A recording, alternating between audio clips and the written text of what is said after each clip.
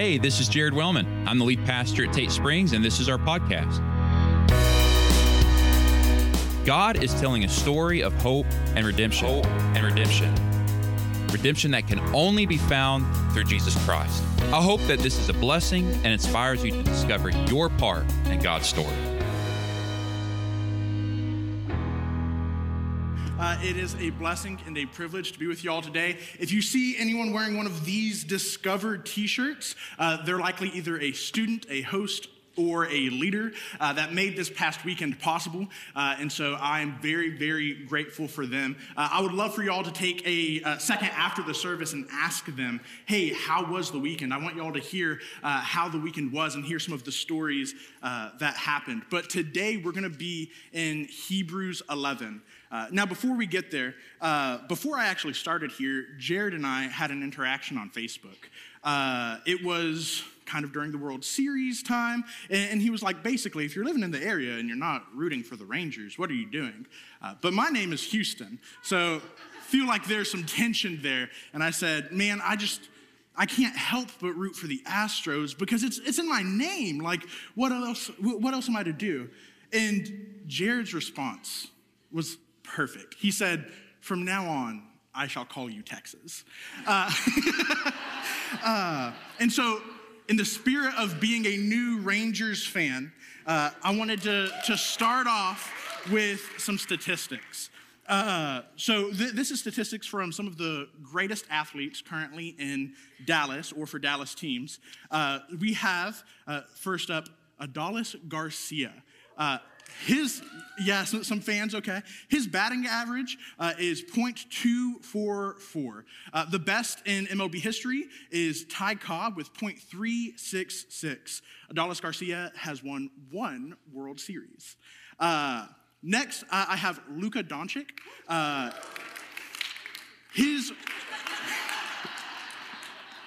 A standing ovation already. His free throw percentage is 74.4% for his career.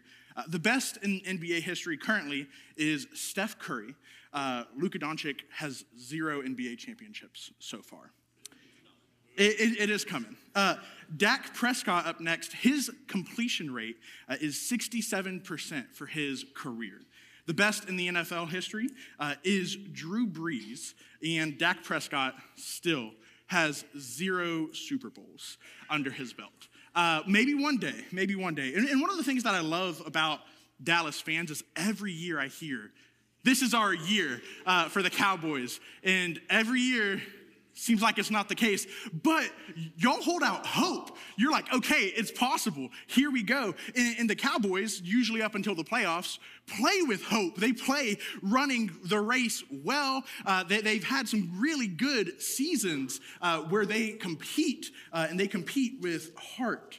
And today we're going to talk about what running the race looks like. We're going to talk about what it looks like to run the race with hope, what it looks like to live with hope. These athletes play their best because they have a hope of victory in the future. They have a hope that keeps them going. And you'll see with sports teams, whenever the hope of the championship or the hope of the Super Bowl or the hope of the World Series is beyond their grasp, their morale drops, their performance drops, and they stop.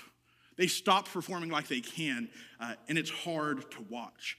But the book of Hebrews has 2 main ideas. One main idea is that Jesus is better. Jesus is better than everything else. The second main idea is remain faithful. Remain faithful despite everything that happens. And so we need to know that Jesus is our perfect sacrifice. He is our Redeemer. He is our high priest. He is the ruler over all things. That's the context that has been established for us in Hebrews. And we're looking at Hebrews 11, which is sandwiched by exhortations to live in a manner worthy, to continue the race in a glorified. And so before we jump into Hebrews 11, the sermon in a sentence for today is that as citizens of heaven, let us live by faith, following God's word in all situations. As citizens of heaven, let us live by faith, following God's word in all situations. And so we begin in Hebrews 11, verses 1 through 3, which read, "Now faith is the reality of what is hoped for, the proof of what is not seen. For by it our ancestors won God's approval. By faith, we understand that the universe was created by the word of God, so that what is seen was made from things that are not visible." And so we have a question we have to answer straight off the bat. What is faith? What is faith? Well, Hebrews lays out a pretty great definition, faith being the reality of what is hoped for, the proof of what is not seen, but that may still not be clear in your mind. And so I want you to know that faith is based off of hope. It is grounded in what our hope is, and it is the reality, the living out of that hope for the world to see. This is the evidence that we have hope. If there's evidence in your life that you have hope, that is faith being displayed. Faith is knowing God's promises to be true and acting accordingly. Faith is trust in action. If you're acting like God's word is true, then you are displaying faith according to what he has said, and you are being obedient to him. Now, here in Hebrews 11, verses 1 through 3, we also see that it is by faith that people are approved.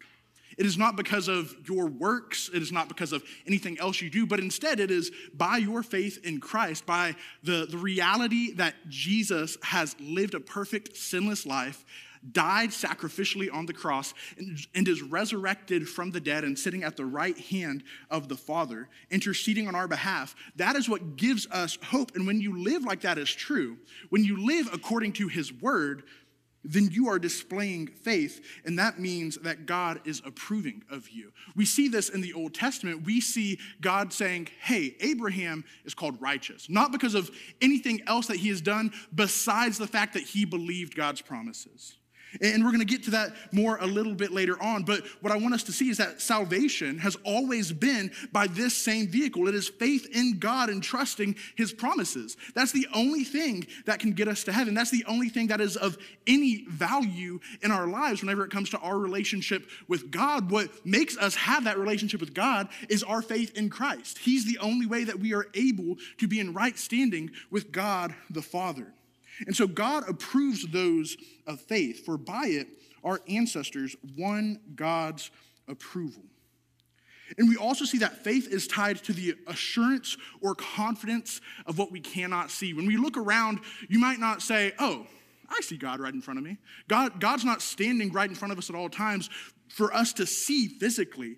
Instead, we know that through faith, we can see creation around us. We can see the order in creation. We looked at Genesis 1 through 3 on Friday night, and we saw that God created things as good. And from this, we can know there is a creator. What is invisible has made all things visible. God, who is all powerful, has made all things, including us. And our faith gives us confidence in what we cannot see. Our faith tells us that God is good and that he has created us.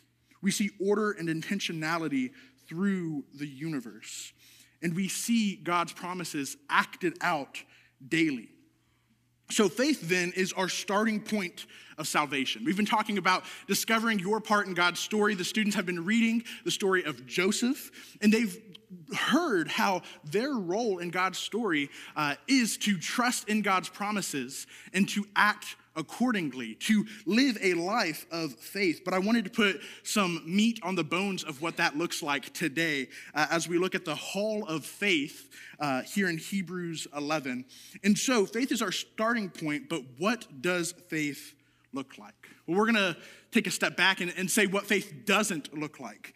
Faith is not measured by your momentary failures.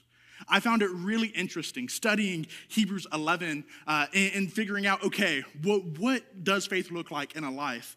That whenever I read the list of characters, we see people who are flawed. And Scripture doesn't mention their shortcomings. Scripture doesn't say, hey, look, Abraham did enough to outweigh the bad. He did enough to make it okay that, or to supersede the fact that he lied to the king about his wife, Sarah. We don't see that. We don't see the times whenever Abraham lies again about his wife, Sarah.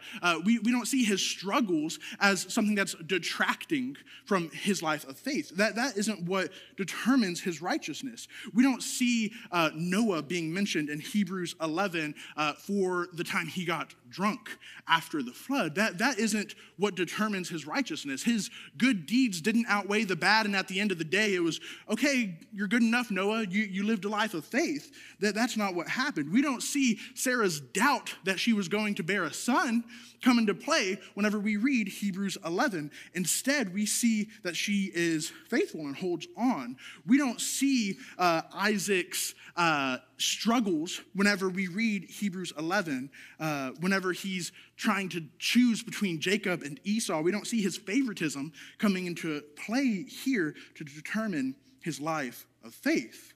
We don't see Moses struggling with being afraid to speak out on God's behalf and to speak the word of God as something that detracts from his faith here in Hebrews 11. We don't see Rahab's past as a prostitute coming into play in Hebrews 11. We see her faith in God. We don't see Samson's disobedience as a judge. We don't see him neglecting his vow, and the author of Hebrews saying, hang on a second, Samson had less faith because look at all of these bad things he did. We don't see David's shortcomings and the fact that he sent Uriah to the front lines to die mentioned here in Hebrews 11 to say, whoa, David really wasn't all that great a guy, or to measure his bad against his good. Faith is not measured by our momentary failures. Faith is not measured by these saints' momentary failures.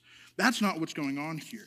But that doesn't give us an excuse to live life however we want and say, okay, cool, if faith is not measured by these things, then let me just keep on going. But instead, the author of Hebrews writes, therefore, in Hebrews 12, therefore, since we have such a large cloud of witnesses surrounding us, let us lay aside every hindrance and the sin that so easily ensnares us. Let us run with endurance the race that lies before us, keeping our eyes on Jesus, the source and perfecter of our faith. And so we see that we're supposed to set these things aside. Our faith may not be measured by our momentary failures, but we should still leave them behind because that's not who we are. But that gives us hope, because when we mess up, as surely we all will, we know that that is not the end of our story. We know that the race that we are running isn't a 100-meter sprint, but it is a marathon. And even if you stumble, you can continue to run because we have a hope that we can fix our eyes on.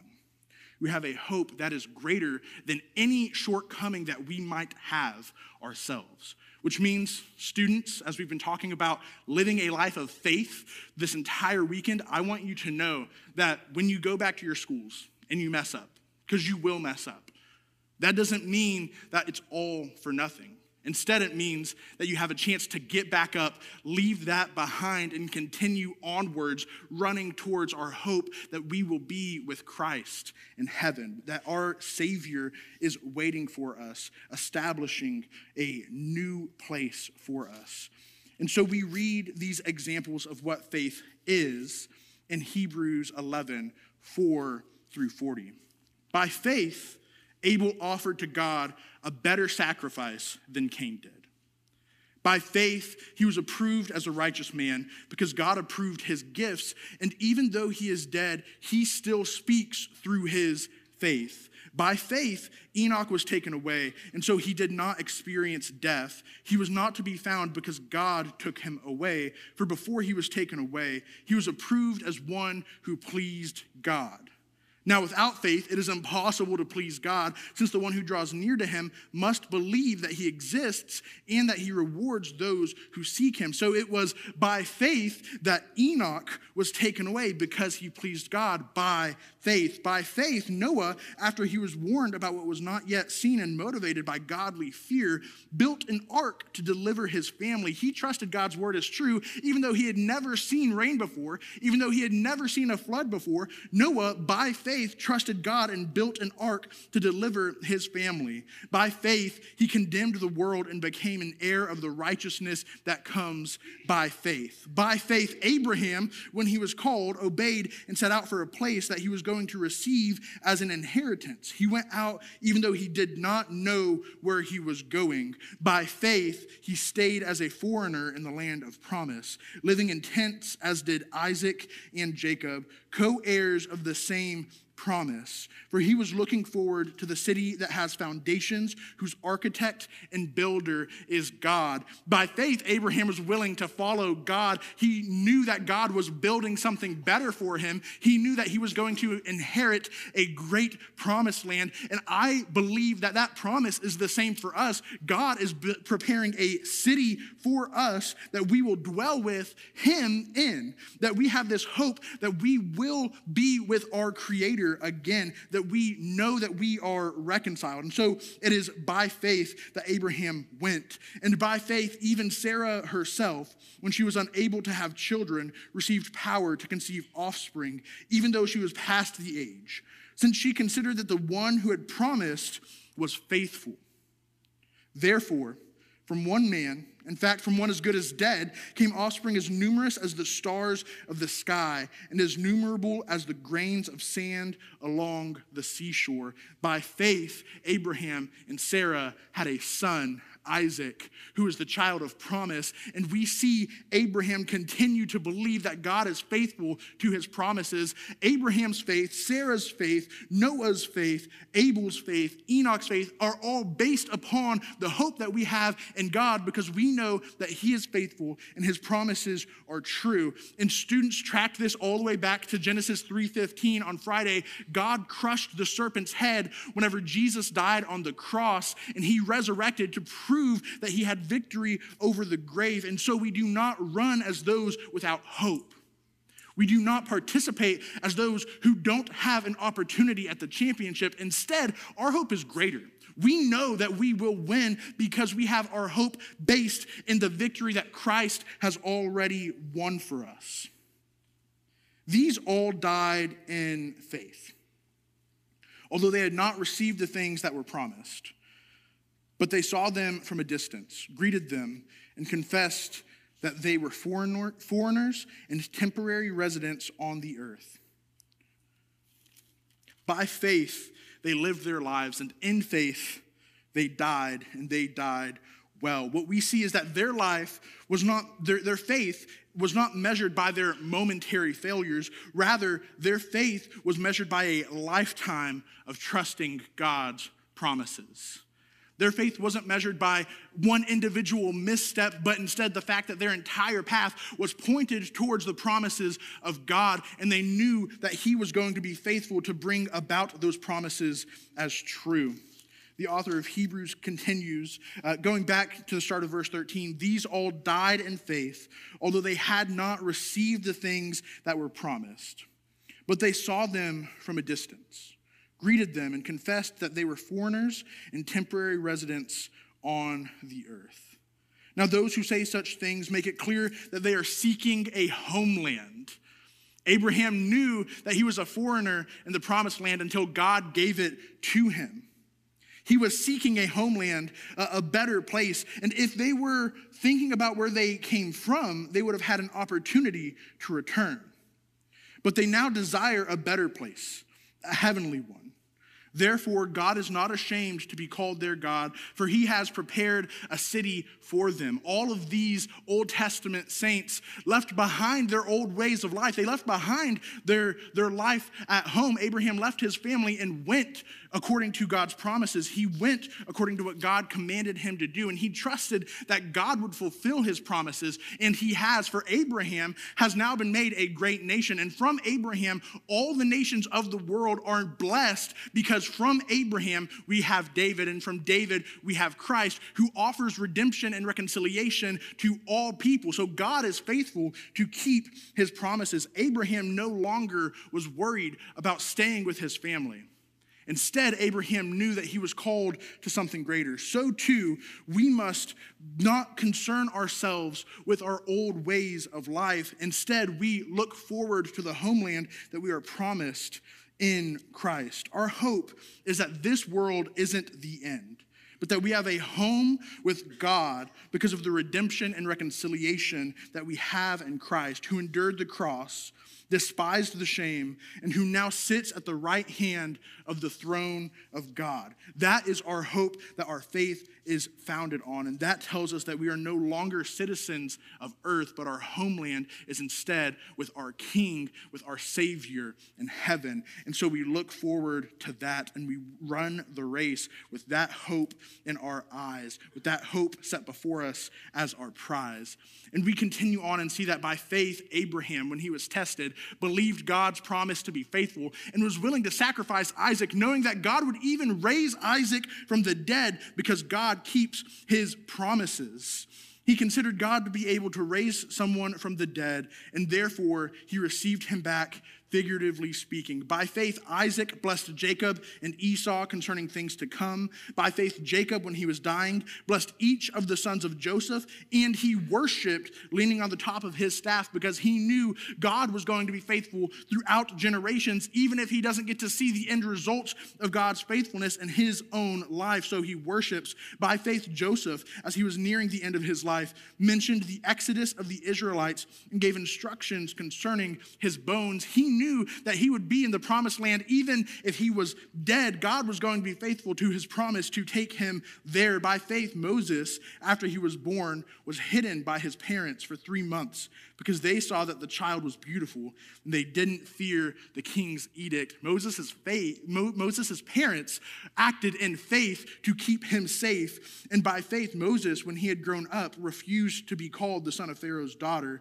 and chose to suffer with the people of God rather than to enjoy the fleeting pleasure of sin. For he considered reproach for the sake of Christ to be greater wealth than the treasures of Egypt, since he was looking ahead to the reward instead of what was around him. Instead of looking at what he could have had in this life, he had a hope that was greater. By faith, he left Egypt behind, not being afraid of the king's anger. For Moses persevered as one who sees him who is invisible. Moses persevered as one who knows God and has a relationship with him and knows that God is beautiful and greater. By faith, he instituted the Passover and the sprinkling of the blood so that the destroyer of the firstborn might not touch the Israelites. He was obedient to God's command. By faith, they crossed the Red Sea as though they were on dry land. When the Egyptians attempted to do this, they were drowned. By faith, Moses was obedient to God, and God was faithful to bring them out of bondage and into freedom. And by faith, the Israelites ended up receiving the promised land, and the walls of Jericho fell down after being marched around by the Israelites for seven days. By faith, Rahab the prostitute welcomed the spies in peace and didn't perish with those who disobeyed, because she knew that God was better than the life that she was living in Jericho. And what more can I say? We can trace a history of faithfulness from the Old Testament all the way to Jesus, all the way through church history to now, and see men and women who followed God faithfully, even to the point of death, because they knew his promises were greater and because their eyes were fixed on a greater promised land. Their eyes were fixed on a greater future than any sufferings or pain in this world could ever compromise or fight against. They had a hope that helped them to continue to run. And we see this in Gideon, Barak, Samson, Jephthah, David, Samuel, and the prophets, who by faith conquered kingdoms, administered justice, obtained promises, shut the mouths of lions, quenched the raging of fire, escaped the edge of the sword, gained strength and weakness, became mighty in battle, and put foreign armies to flight. Women received their dead raised to life again. Other people were tortured, not accepting release, so that they might gain a better resurrection. They knew that the future life was better than what they were currently going through. Others experienced mockings and scourgings, as well as bonds and imprisonment. They were stoned. They were sawed in two. They died by the sword. They wandered about in sheepskins and goatskins, destitute, afflicted, and mistreated. The world was not worthy of them. They wandered in deserts and on mountains, hiding in caves and holes in the ground. And despite all of the terrible things that they went through, they continued to live by faith in all situations, because their citizenship wasn't here on this earth, but their citizenship was tied to God in heaven, and they knew that they had a greater hope. So enduring these temporary things was worthwhile, to know that they would be with God, their creator, forever. Verses 39 and 40 reveal an awesome truth to us.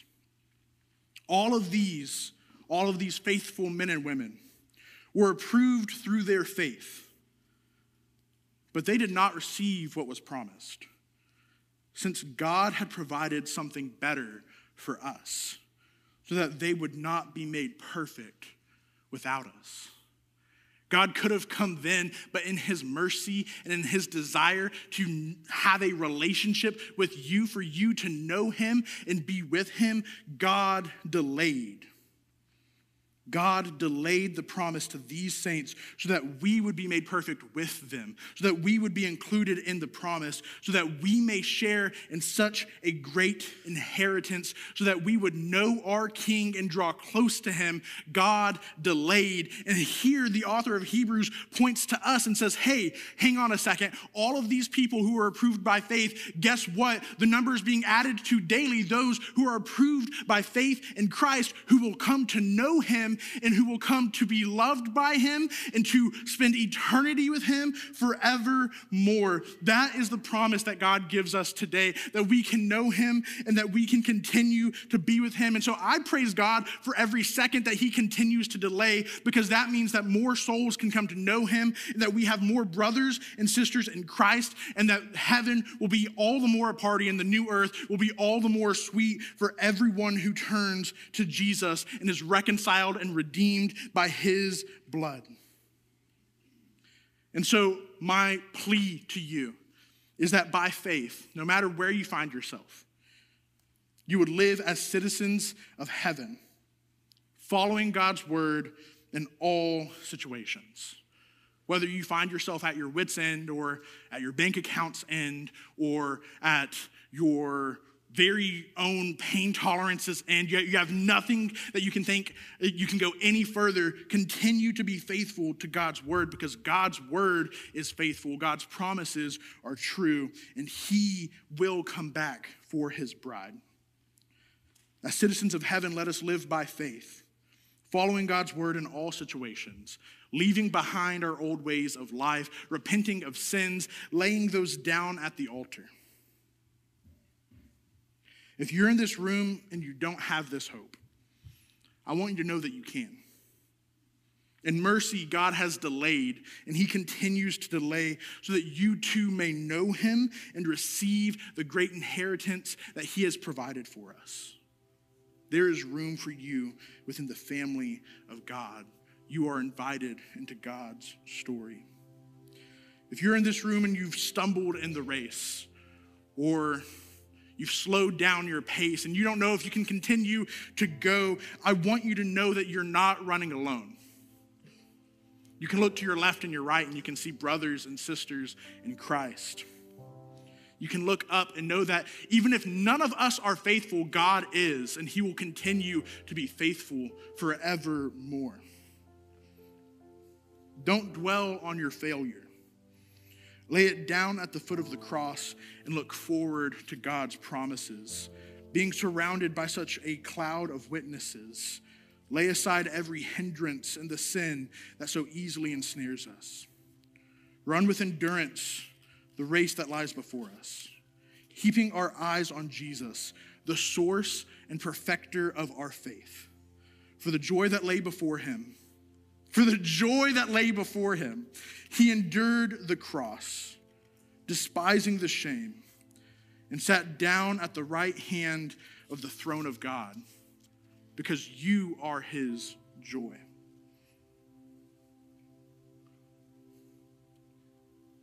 As the band comes up, this altar is open, and I invite you to lay down your burdens, to leave behind your sins, to lay down any lies that you've been living or telling, to lay down anything that continues to ensnare, and to run forward, fixing your eyes solely on our hope, which is Christ and him crucified and him resurrected, that we might know him and live with him forevermore. Father God, I thank you for today. I thank you for delaying another day, that we may come to know you, that others may come to know you, to receive this inheritance, to be counted as a son and a daughter.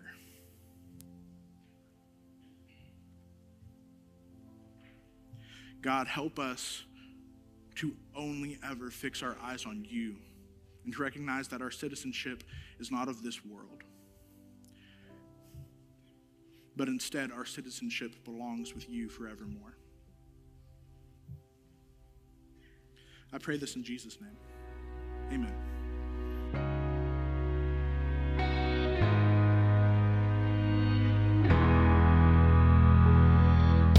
Thank you for listening.